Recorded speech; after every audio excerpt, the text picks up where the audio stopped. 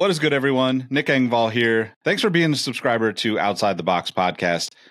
It's been a while since I've uploaded to this podcast, but I'm going to be making some changes in the next few weeks. I'll have an announcement for it in the future, but today I wanted to actually go back on a kind of special edition episode of the show, back to 2019 at an event called DesignerCon. If you're not familiar with it, it's an annual art and design convention that basically combines collectible toys, designer goods, and pop art into a huge event, usually hosted in Anaheim. Many of the artists that you're familiar with for collaborating with sneaker brands are a part of this community, and some of them you've even heard on this show on one-on-one interviews previously. 4 years ago, I was able to bring in a handful of friends to have a conversation with the group, and included in that group are Gary, aka Freehand Profit, Chris, aka Nightwing2303 from Wear Testers, Tamara Dia, who you might know from Network, Complex, or MTV, Reina Coyano, aka Viva La Reina, who's a well-known artist in the sneaker space, and then my friend Jacques Slade, aka Cousteau, who's obviously very popular on YouTube. In this conversation, each of them share stories and insights on how they turn their passion for sneakers into opportunities to do what they love. And frankly, I just thought it would be a great episode for the Outside the Box audience. And if you're in the SoCal area, this year's DesignerCon is going down December 15th through 17th, and I'll actually be there on the 16th, enjoying the show as anyone else. No booth this year, no hosting of panels, just get to connect with people and see the cool shit that they're doing. I hope I'm allowed to cuss on here. Anyway, I hope you enjoyed this conversation, and if you are in SoCal or headed to DesignerCon, hopefully I get to see you. Thanks for tuning in. I'll catch you on the next one. Peace. All right, how's everybody doing? So my name's Nick Engvall. I run a podcast called Sneaker History, site called Sneaker History. I've spent about 12, 13 years working in the footwear business in some way, shape, or form. A lot of these people up here I've worked with at some point along the way, and they all have very unique hustles going on through their passion for footwear. And I just wanted to bring them together to kind of showcase to you guys what's possible. So I'll let them introduce themselves. My name is Chris, also known as Nightwing2303. We have a YouTube. Thanks. We have a YouTube channel, Wear Testers, as well as a media site, weartesters.com, where we focus on primarily the performance of the shoes that you guys wear. My name is Gary Lockwood, better known as Freehand Profit, and for the last 9 years, I've been making one-of-a-kind masks out of highly coveted sneakers. My name is Jacques Slade, aka Cousteau, I guess is the best way. And I do unboxings and reviews of sneakers online, and I also host shows. And my name is Reina, also known as Viva La Reina on Instagram, and I do these illustration series called Soul Fatale, where I integrate sneakers with pinup art. My name is Tamara, aka Tamara Dia. I am a TV host and a sneaker enthusiast, and have parlayed my passion for sneakers into a wonderful side income. So here we are. Right on. So I didn't tell you guys this, but I want to try to take a couple questions at the end from anybody, so we'll save a little bit of time for that. But I just wanted to start out, kind of ask if you remember the first time you got any amount of money, because I know we all started at very, very little amounts to do this because we were already doing it just for the love of it. So maybe talk about your first experience getting that first check connected to sneakers. I don't remember the first check. I remember the email from YouTube asking if I wanted to be a YouTube partner and thinking, oh crap, I'm going to be able to earn a living. And about a year later, I got my $100 stipend that you have to earn up to before you get cashed out. So wasn't making anything right away. But when I got that partnership, that was the day that I was like, in 5 years, I'll replace my income with this. And in 3 years, I replaced my wife's income. So she quit her job. And then 2 years later, I replaced mine and then quit mine. So 3 years, Chris will not be up here. His wife will be. No, but one of the things I wanted to point out is just like the time that it takes. So if everybody can just keep that in mind, because I know we all put in way more than people see, because people just see the Instagram account. That's great. Well, I was going to say 10 years later, I'm sitting here. So. Yeah, I mean, the first time got a check off of the sneaker mask, it was small stuff. But the one that stands out in my head most was the first commissioned mask I ever made was the LeBron 4 Dunkman. And those came from the designer of the shoe. So I thought that meant a lot to me as far as milestone, not only being my first mask, but coming from the person who designed the original. So that was dope. For me, it was when I was working for a sneaker publication. This was back in 2010. I made a YouTube video called Today in Sneaks. And I remember I got paid $25 for creating that video. And for me, the first time I made money from my sneaker art was when I printed just for fun, not even intending to sell. And I just offered it just to friends, just to say like, hey, like this is what I made. And before I even asked for money, like people were just like giving me cash. And so that was very unexpected. And I was very shocked. So that was my first time. I guess my story is a little bit different. We have YouTubers and sneaker artists. I've started making money just simply because I loved sneakers and started posting them on my Instagram. I think the first time I really realized it was something dope was when brands started reaching out to send me free sneakers. And for someone that spent a lot of my money on sneakers, I was like, oh snap, like it's coming back to me somehow. And then they started reaching out to pay for me to post their sneakers online, which again, I was like, is this real life? Is this happening? And yeah, it's pretty rad, I gotta say. I'm pretty excited about it. So I think that it's important to just recognize the variety of ways that you can go about it. And more importantly, just like the passion that you can see from every one of these people up here, how they're able to just continue to do something that they are passionate about. And eventually it will happen, regardless of how difficult it is. And like Raina said, oftentimes like it's your friends and you think they're gassing you up, but they're actually just wanting you to do what you love because they feel it. So I want to kind of switch gears a little bit. I want to ask, mainly because I am proudly a sneaker hoarder, and I think that comes with the territory when you're buying something that just takes up space and you can only wear one at a time until somebody creates, a 6-shoe pair. But how do you balance the passion? Because it feels like, even for me, somebody who does mostly behind the scenes business work in this world, that I can never turn off. And sometimes that's draining. So, how do you turn it off and on? And like, how do you keep that going?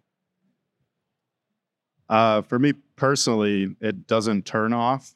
And there was a number of times throughout these 10 years that I felt like just kind of like throwing in the towel.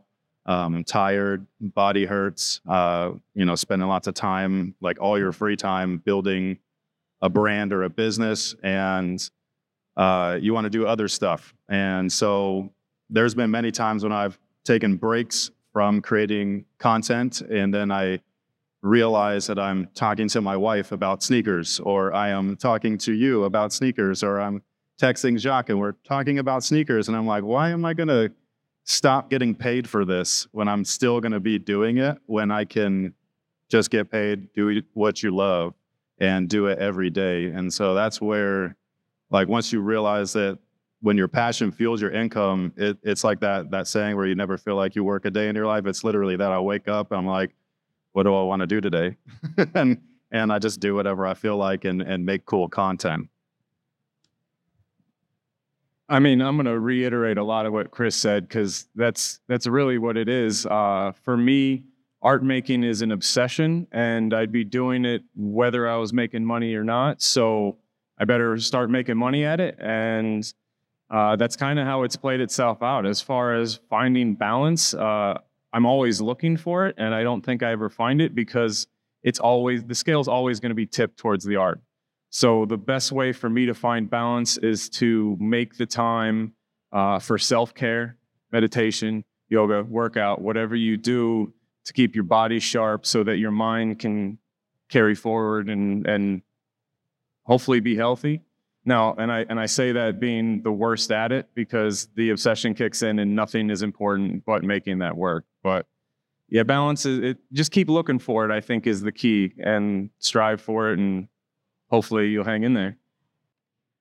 Yeah, I would say I think work is work, no matter whether it's your passion or not. Work is work. When you're doing it for fun and collecting for the love of it, or just getting sneakers just because you love them, there is a certain like mental state that you're in, as opposed to when you're working. That's a different mental state that you're in, even if it's doing the same thing.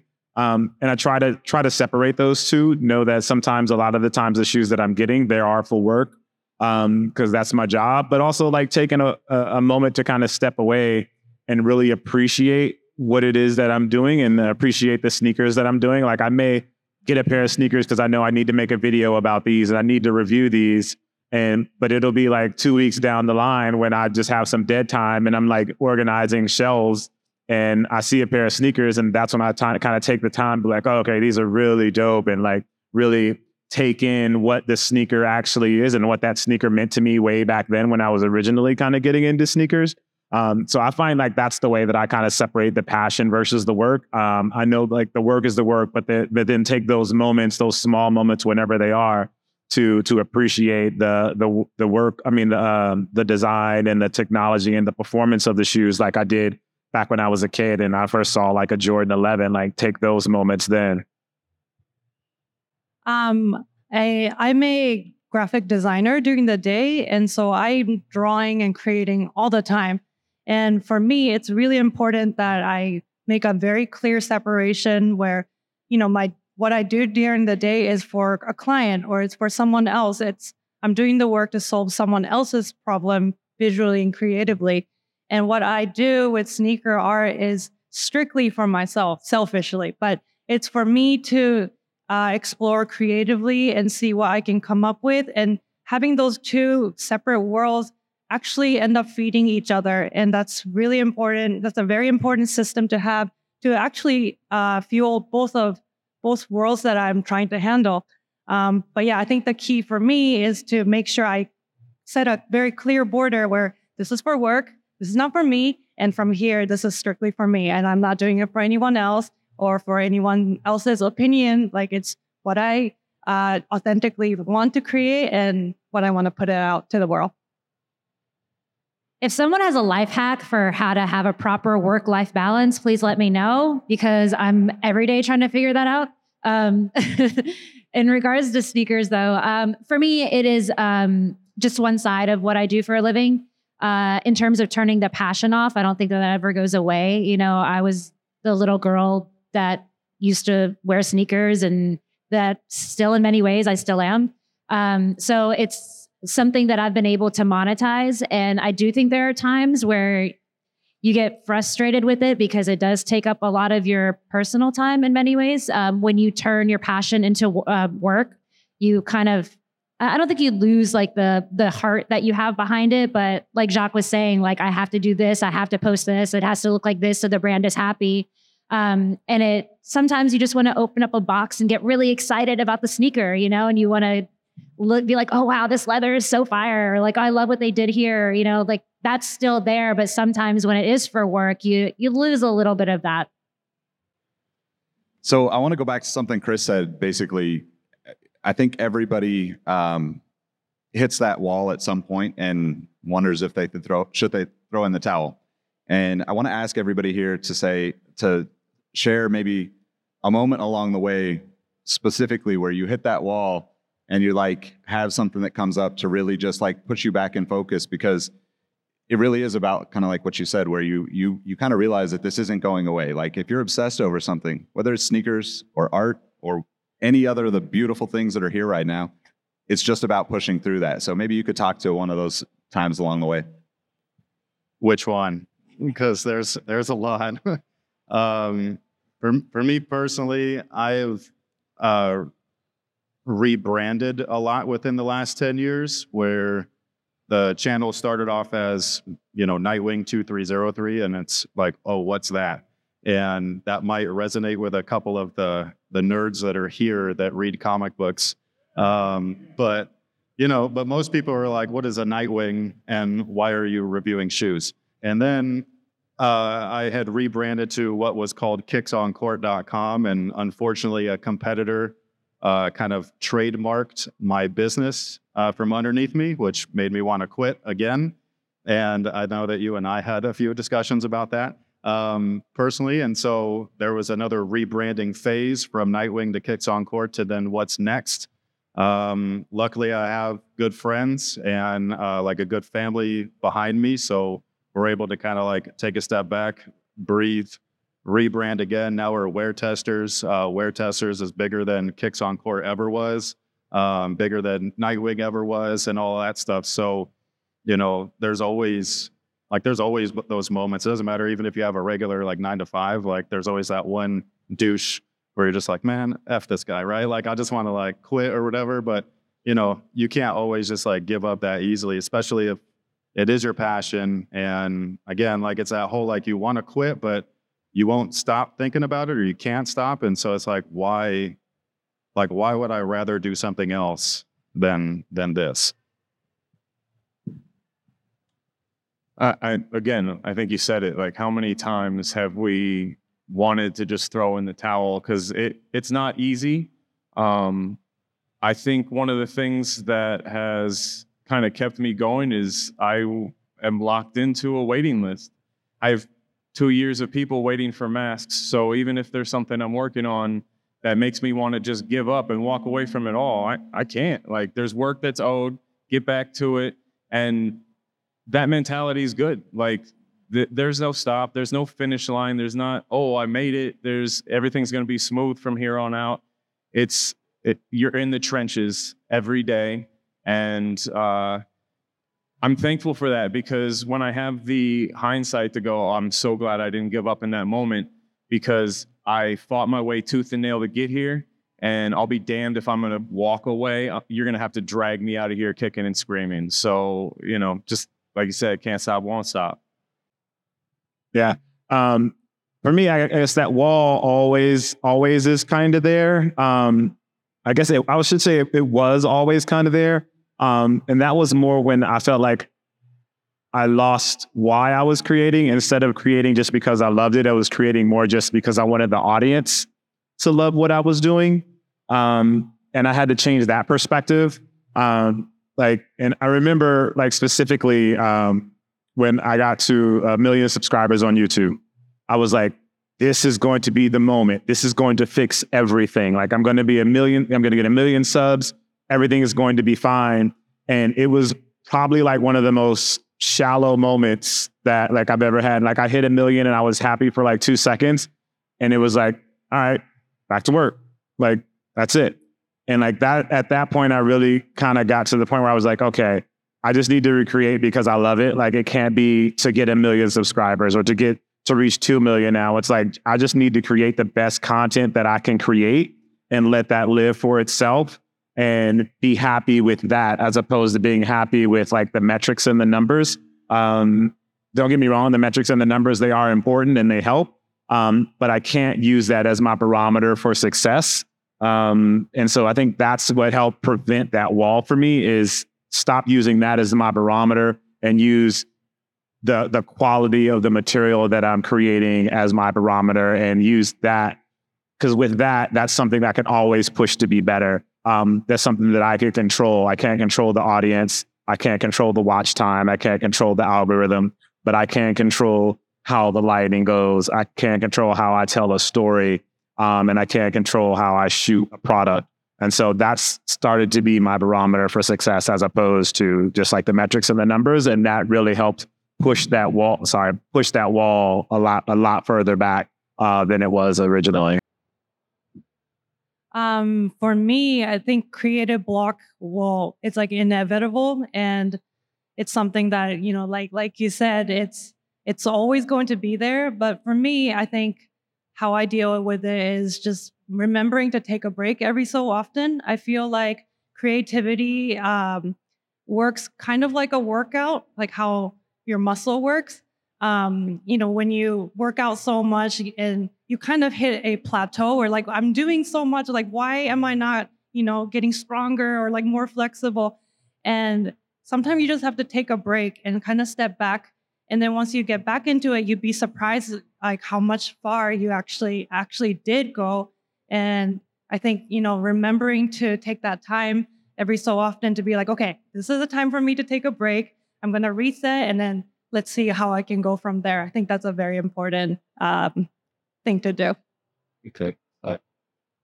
Again, my situation's a little bit different because the content I create is predominantly images for Instagram when it comes to sneakers. But again, there's always the pressure of making the brands happy, getting the likes and all of that stuff that messes with your head and your mental health in many ways if you're not careful with that. I think I've never given up because honestly, sneakers have taken me so far. They've taken me places and introduced me to people I never in a million years thought I would meet or interview or be in the company of, just simply because I love sneakers, which is so wild to me. So I can't quit because there's still so much more to do and so much more to experience. And yeah, I love, Jacques always uses the hashtag because sneakers. And I love it because there's so many times where I'm in a situation, I'm like, how did I get here? And I'm like, oh yeah, because sneakers. I have to agree. I mean, that's like one of the things that I always love about our relationship, just being friends, and like that constant reminder of like, you got it good, So I kind of want to talk about, I guess this might be more towards like Tamara and Jacques, because you guys get to do, I guess, like higher level brand deals. I'd love to hear kind of like maybe a piece of advice in that realm, because I think sometimes like in this community, the art community, right? Sometimes that can be looked at in two different ways, right? You're either totally against it, or sometimes those people fund you, like you said, connecting with Nike from the very beginning in an early point, and having somebody from them, maybe not Nike directly, but someone at Nike recognized what you were doing, saw your passion, and turned that into something. But I guess everybody could talk about it if you want to, but I think about you two and being more like, more like super public, facing, I guess.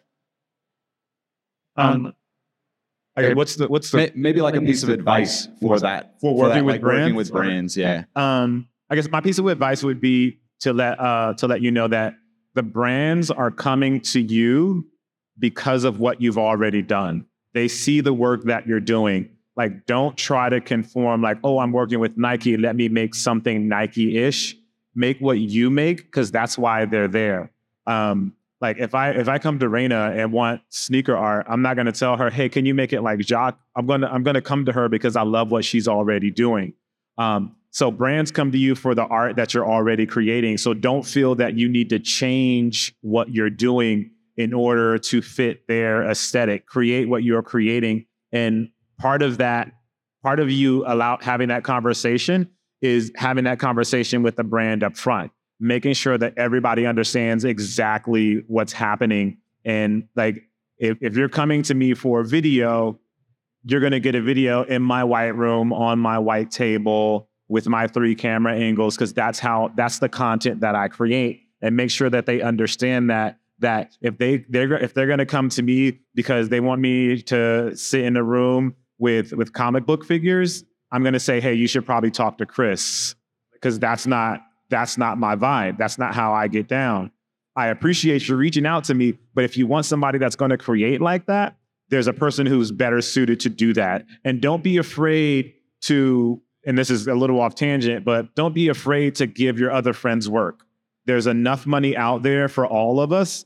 And if a brand comes to you and you know that there's somebody better suited to do that, give your friend or give a fellow artist the opportunity and let them prosper as well. Like, all this money isn't yours, and all the popularity isn't yours.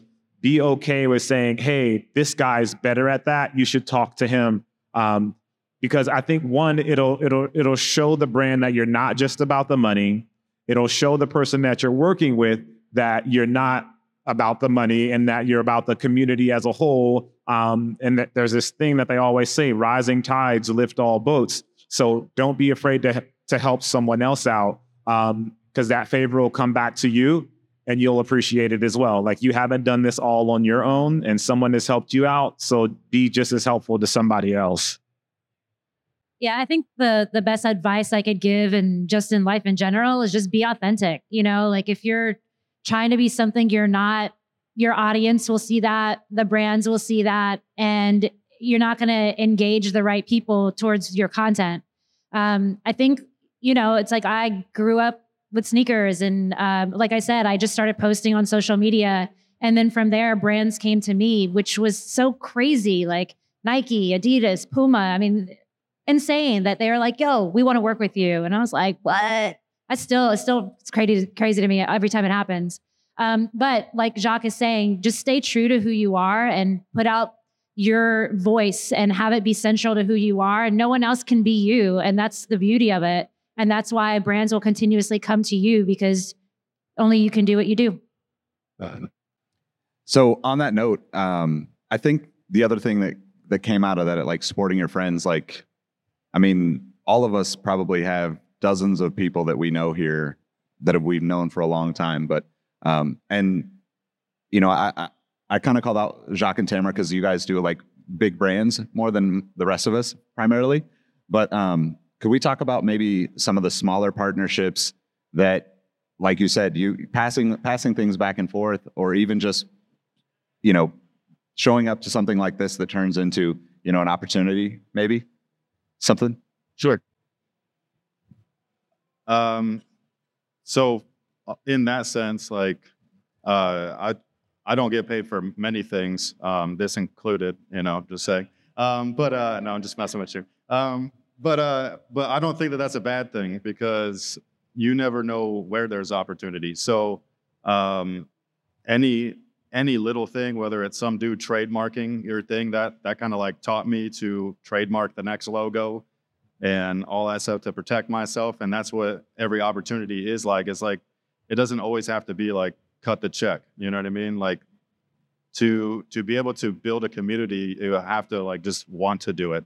Not because you feel like it's your job or because you feel like you are earning something. And, like Jacques and you both, I've known you guys for almost the entire 10 years I've been doing this.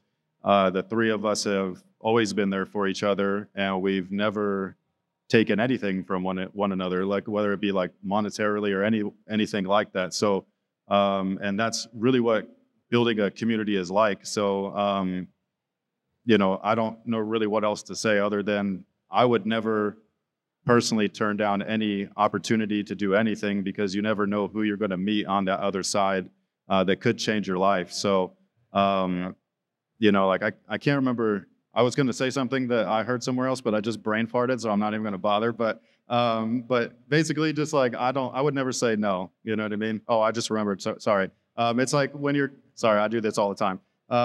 My wife has a horrible time editing our videos. So basically, like I can't remember who said it, but there was some famous actor who was like, yeah, I never would turn down an interview with anyone, whether it's like some guy with a cell phone or maybe what you're doing, like on E-News or something, like a larger platform, just because somebody appreciates you.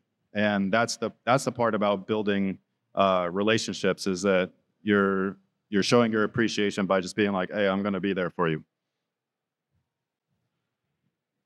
I got to speak on the flip side of that coin, actually, because I took that approach for quite a many years, and I think I still do. Saying no to an opportunity is difficult for me because I'm a hustler. Like, you go out and you get it however you can find. But I have started saying no to certain interviews and certain opportunities because I want to make sure that the people that I'm speaking to understand the work in some capacity, whether they understand it from the art side or the sneaker side. But if you come in it blind, you're not going to ask the right questions. And even if you're asking the same questions that you hear all the time, it's not any new information getting out. So, there's, like you said, there's two sides to that, because you could reach a new audience. You could make a new partnership that could last you a lifetime. But you also have to protect your image a little bit and know that once you get to that, you get to a certain point where take every opportunity you can get until you can have a sense for the ones that you're like, that's an opportunity to set myself up for failure. And let me just say this on the topic of failure. you have to fail in order to succeed. So don't be afraid of that, but you also don't want to set yourself up to fail. So yeah, it's a fine line, but definitely a double-sided coin. So, did you want to touch on that, Reina? Yeah. Okay. Well, I was thinking, like, you've done a good job with like partnerships, like with Sneaker Lab and the guys, and you know, like you have friends at Sneaker Inc. and like I think there's something there around the like small collaborations that turn into much bigger things. I don't know where I'm going with that, but yeah. Like maybe Reina, could you talk to even that first time that partnership happened with Sneaker Lab and you were able to like get your artwork right there in, you know, a cool community really that like exists downtown here in Los Angeles. So Yeah, definitely. Some of the most influential partnership that I had is actually with not the big brands. It's been like the smaller community-based events because it's focused so much around the community itself. And you know, especially with sneakers and art combined, like community is the actual core, like that drives the entire thing. So it was, you know, going on into those events, being exposed directly into that community and talking with the people, hearing their stories and getting the like raw, authentic experiences that they grew up around sneakers. And for me, that was the most valuable experience and knowledge that I got in order for me to interpret it artistically in my way. So yeah, like Sneaker Labs event was like huge for me. I met so many great friends there. And, you know, I always look forward to those events, like even Designer Con too. Like this is where I make so many great friends and meet my social media friends. Like this is like social media in real life. You know, it's like, oh, that's what you look like in real life. that's actually a great point too. And I maybe I would toss this to you, Tamara, because like you do a lot of work on Instagram and on social media, but like how important is that real life connection for you to come out and be a part of something like this to maintain that, you know, social media? I mean, that's my favorite part is like actually meeting people in person and coming to places like Designer Con or any of the cons and actually connecting with people. Yeah, and it's like everyone else. Like when I first met Jacques, I was like, yo, I've seen your stuff. That's awesome. And like when I met Reina, like I was a fan of her art before I met Reina. And I was like, this is so rad, you know, like, and I'll just touch a little bit on the idea of the community, because that's what this is. You know, the sneaker community is really tight. And I've met some incredible people, some sitting in the audience, that I would maybe not have met otherwise. And like, these aren't just people that I consider to be like sneaker friends. I consider them to be real friends. And I'm grateful for it. On that note, I think there's some kind of to what you were touching on earlier, but there's a certain vibe that you get with people. And I think that, you know, these events are also great because you get to see that there's thousands of people here that are interested in something that you're interested in. So I'm going to toss this to you, Chris, just because I know your history.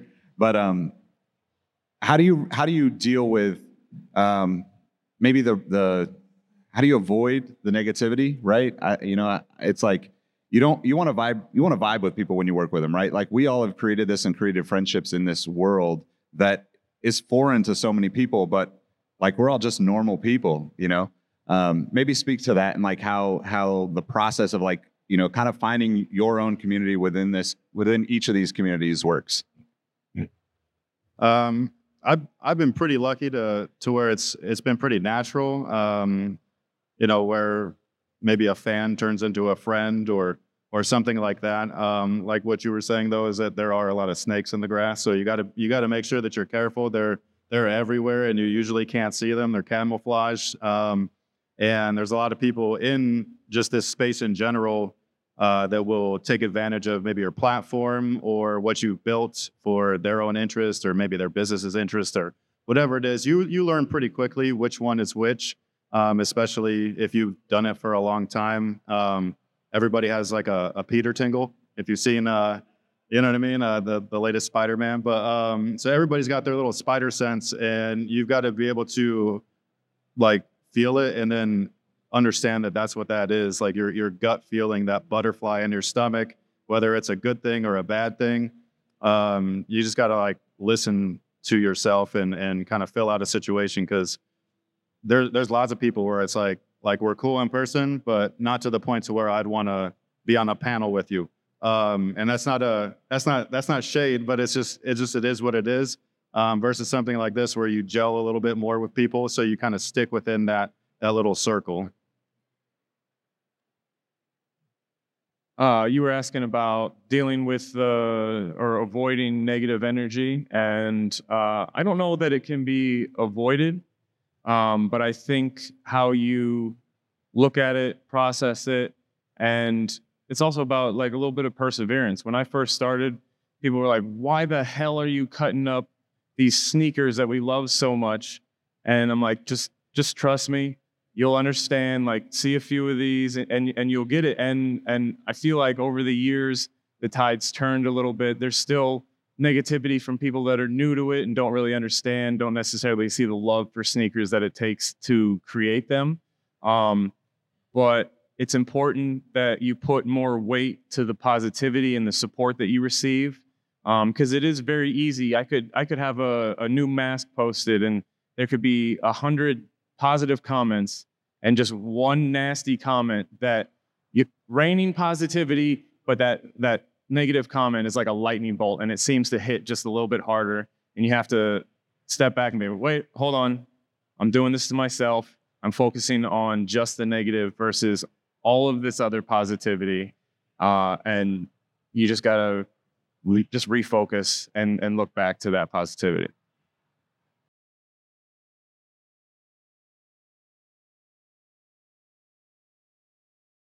I think I guess I have pretty much the same answer too. Especially the comment section could be a nightmare, right? Especially for us, like when we create, we spend so many hours making this thing, and you expect it to perform a certain way, and it doesn't. Oh, it blows, yeah. And so, having negativity around what you create, like it will always be there. But it's, like you said, it's so important to have that mental like agility to be like, nope, like I'm not going to focus on this, and have that little adjustment. If you don't have any haters, you're not making enough noise. And I had to learn that the hard way. I think haters are just an effect of success in whatever you might be doing, whether it's sneakers or not.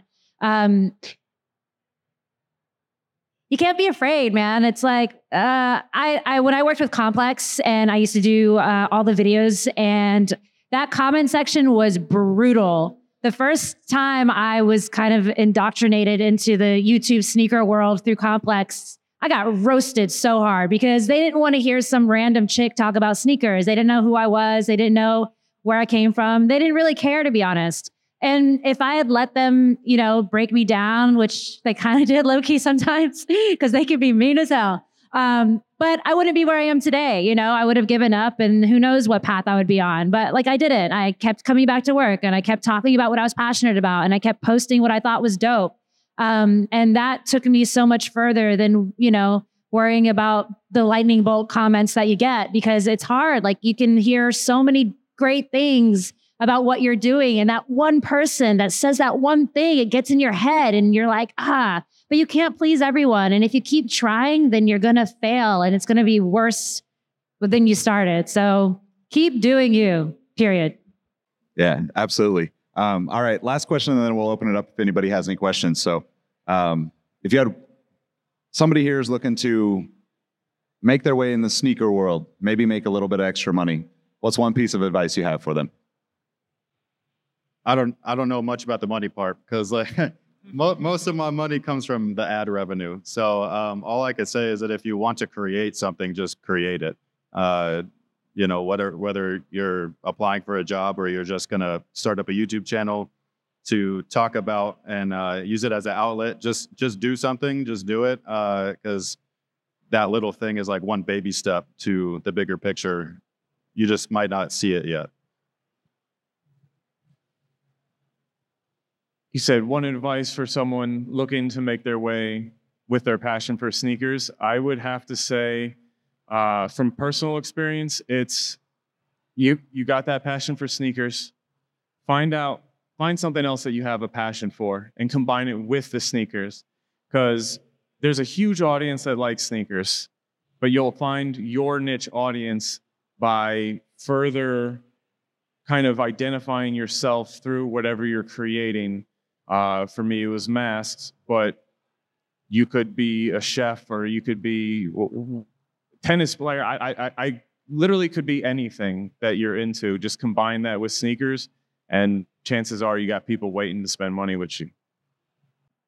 Yeah, and I would say that the advice that we're giving now doesn't just apply to sneakers. It applies to really whatever it is that you like, whether you are a makeup artist or a barber, or you make vinyl figures, or you do stencils, or you do woodwork, or you cook, or you're a librarian. Whatever it is, you have a unique voice, and use your unique voice to tell your story through whatever it is that you love and that you want to talk about. All of us, we just happen to have sneakers is the common thread with us, but this could just as easily be a panel about lanyard makers, and we'd be like the top lanyard makers in the world, and we all discuss that in some unique way through our own voice. So I think that the core thing, and the thing that's going to work best for you, is you being you and being who you are, and telling that story through your own lens. Even though we all love sneakers, we all tell our story of sneakers in our own unique way. Like, there's no way I could do what Gary does. Like it's impossible for me to do what Gary does. But I tell stories the way that I tell stories, and he tells stories the way that he tells stories, and we still are able to talk about sneakers. So for you out there, if you're a lanyard maker, tell your lanyard maker story the way you want to tell your lanyard maker story in your own unique voice, whether that's on top of a mountain somewhere and you love to hike and you make lanyards in a peaceful setting in the mountains with snow. If that's how you tell your story, tell your story. Or if you draw pictures of chairs and you want to do it on a volcano somewhere in Hawaii, like, that's your unique perspective, and tell that unique perspective in your own way. And that's what's going to make the difference and separate you from what everybody else does, and give you the advantage that only you have. Fuck. I think you just created an ultimate universe. I'll have to agree like 100% with what you just said. I guess if I can piggyback to that idea, I guess, you always have this crazy idea somewhere in your head, and it's a scary thing to execute it, right? It's like, what's the point of even making these things? But I think for me, speaking from experience, like combining sneakers with women, what is that even going to do? But it unexpectedly ended up giving me so many new opportunities. So it's important every so often to revisit those crazy ideas that you have. Like, what if I combine these two very, unrelated things? Like, what will happen? Like, you don't know until you try it, and you got to give those ideas a chance. I low-key want to make lanyards now.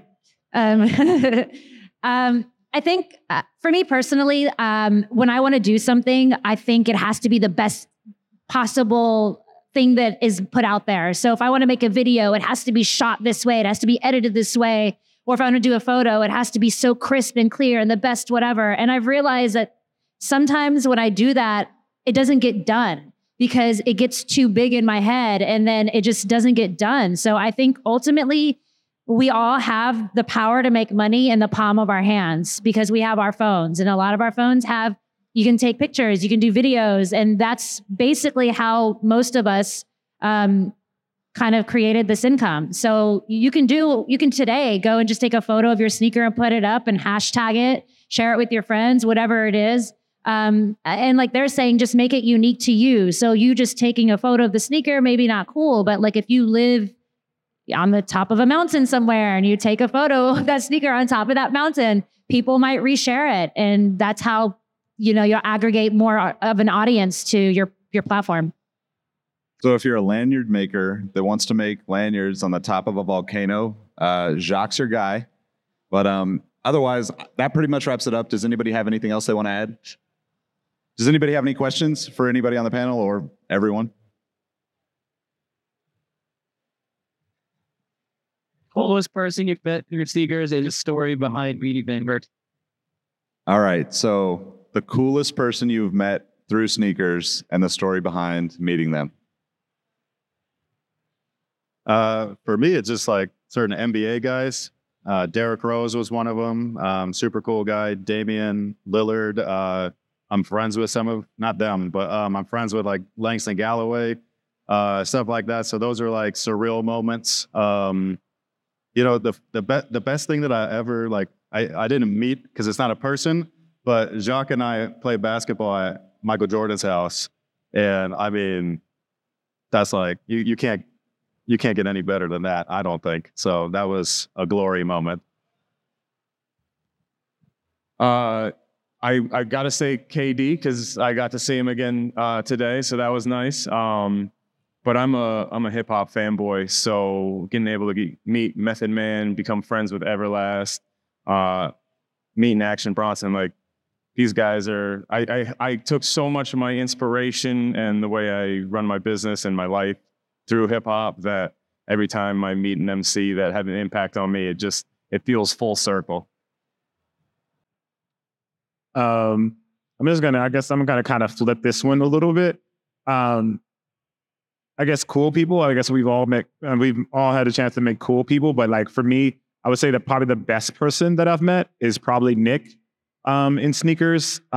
Nick, no, I mean just to keep it real, just a really good guy, has your back 100%.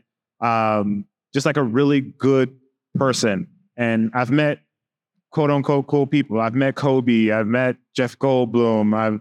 I've met KD. I've met Kevin Hart. Like I've met those people, but like they don't have a direct impact on my life. Those are just like people like passing in the wind. Like you meet somebody at a grocery store and you meet them in line and you guys buy Snickers and like, oh, I like Snickers too. And like that's kind of the conversation, but that's the end of that. They don't really have an impact on your life. But like Nick is someone I met through sneakers and has become a friend and like a confidant and someone that I know I can go to if I have an issue or if I have a problem with something or that's going to give me advice or call me on my bullshit. Like he's like someone that has a direct impact on my life. So for me, I would say the best person that I've probably met in that world of that because of sneakers would probably be Nick. So that's my cool person. I was gonna say KD too. That was crazy. For me, because of my art, like a lot of people, thankfully noticed what I was doing and they ended up, reaching out to me. And, Jeff Staple reached out to me. Homeo from Atmos reached out to me. It was like, and it's something that I never thought I would come across. And like meeting those people, talking to them was just like, is this even happening? That was very crazy. But yeah, I'm very thankful for that. I feel like a very LA person now saying these celebrities when you had such like a touching answer. So yes, while I've been grateful to meet some incredible people through sneakers, you guys want the good. So I will say Kobe and LeBron was pretty cool.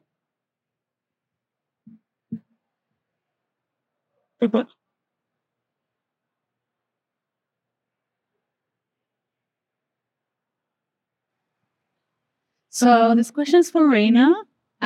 What was the shoe that really inspired you to start designing? How was the first shoe? What was the first shoe I drew?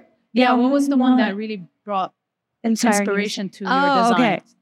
Okay. The first piece that I've ever done was the Chicago ones. It's like the most iconic Jordans. And so, yeah, I saw that and I didn't really grow up deep into the sneaker culture. It was something that I came to America and I met these sneaker heads and it just like blew my mind. And when they showed me like different shoe stores in LA, I was like, what is this? And it blew my mind. And I just wanted to try drawing something to like show how much I appreciated, like, because I was so inspired, So yeah, I felt like it was right for me to start with that shoe and just to experiment. It turned out amazing. And that pretty much opened like a floodgate for me in like a great way. So yeah. Awesome. So wrap it up, but just want to make sure that everybody knows how to connect with all of you. Maybe the best place that they can connect with you, whether here at the event or. Yeah, if you want to chat with me, just find me somewhere in this sea of people. Otherwise, you can hit me up on Instagram. It's just at Nightwing2303, and that's pretty much it. I'm at Freehand Profit on Instagram and Twitter, and yeah, that's pretty easy to find. And I'm at Cousteau everywhere on the internet. That's Kustoo. And you can find me on Instagram at _Viva La Reina. And I have a booth over at 916 if you want to check out my work. It'll be all there. And I'm at Tamara Dia across all my socials. Spelled like that right there. Thank you guys for coming. Right on. Thanks, everybody. Thanks, guys.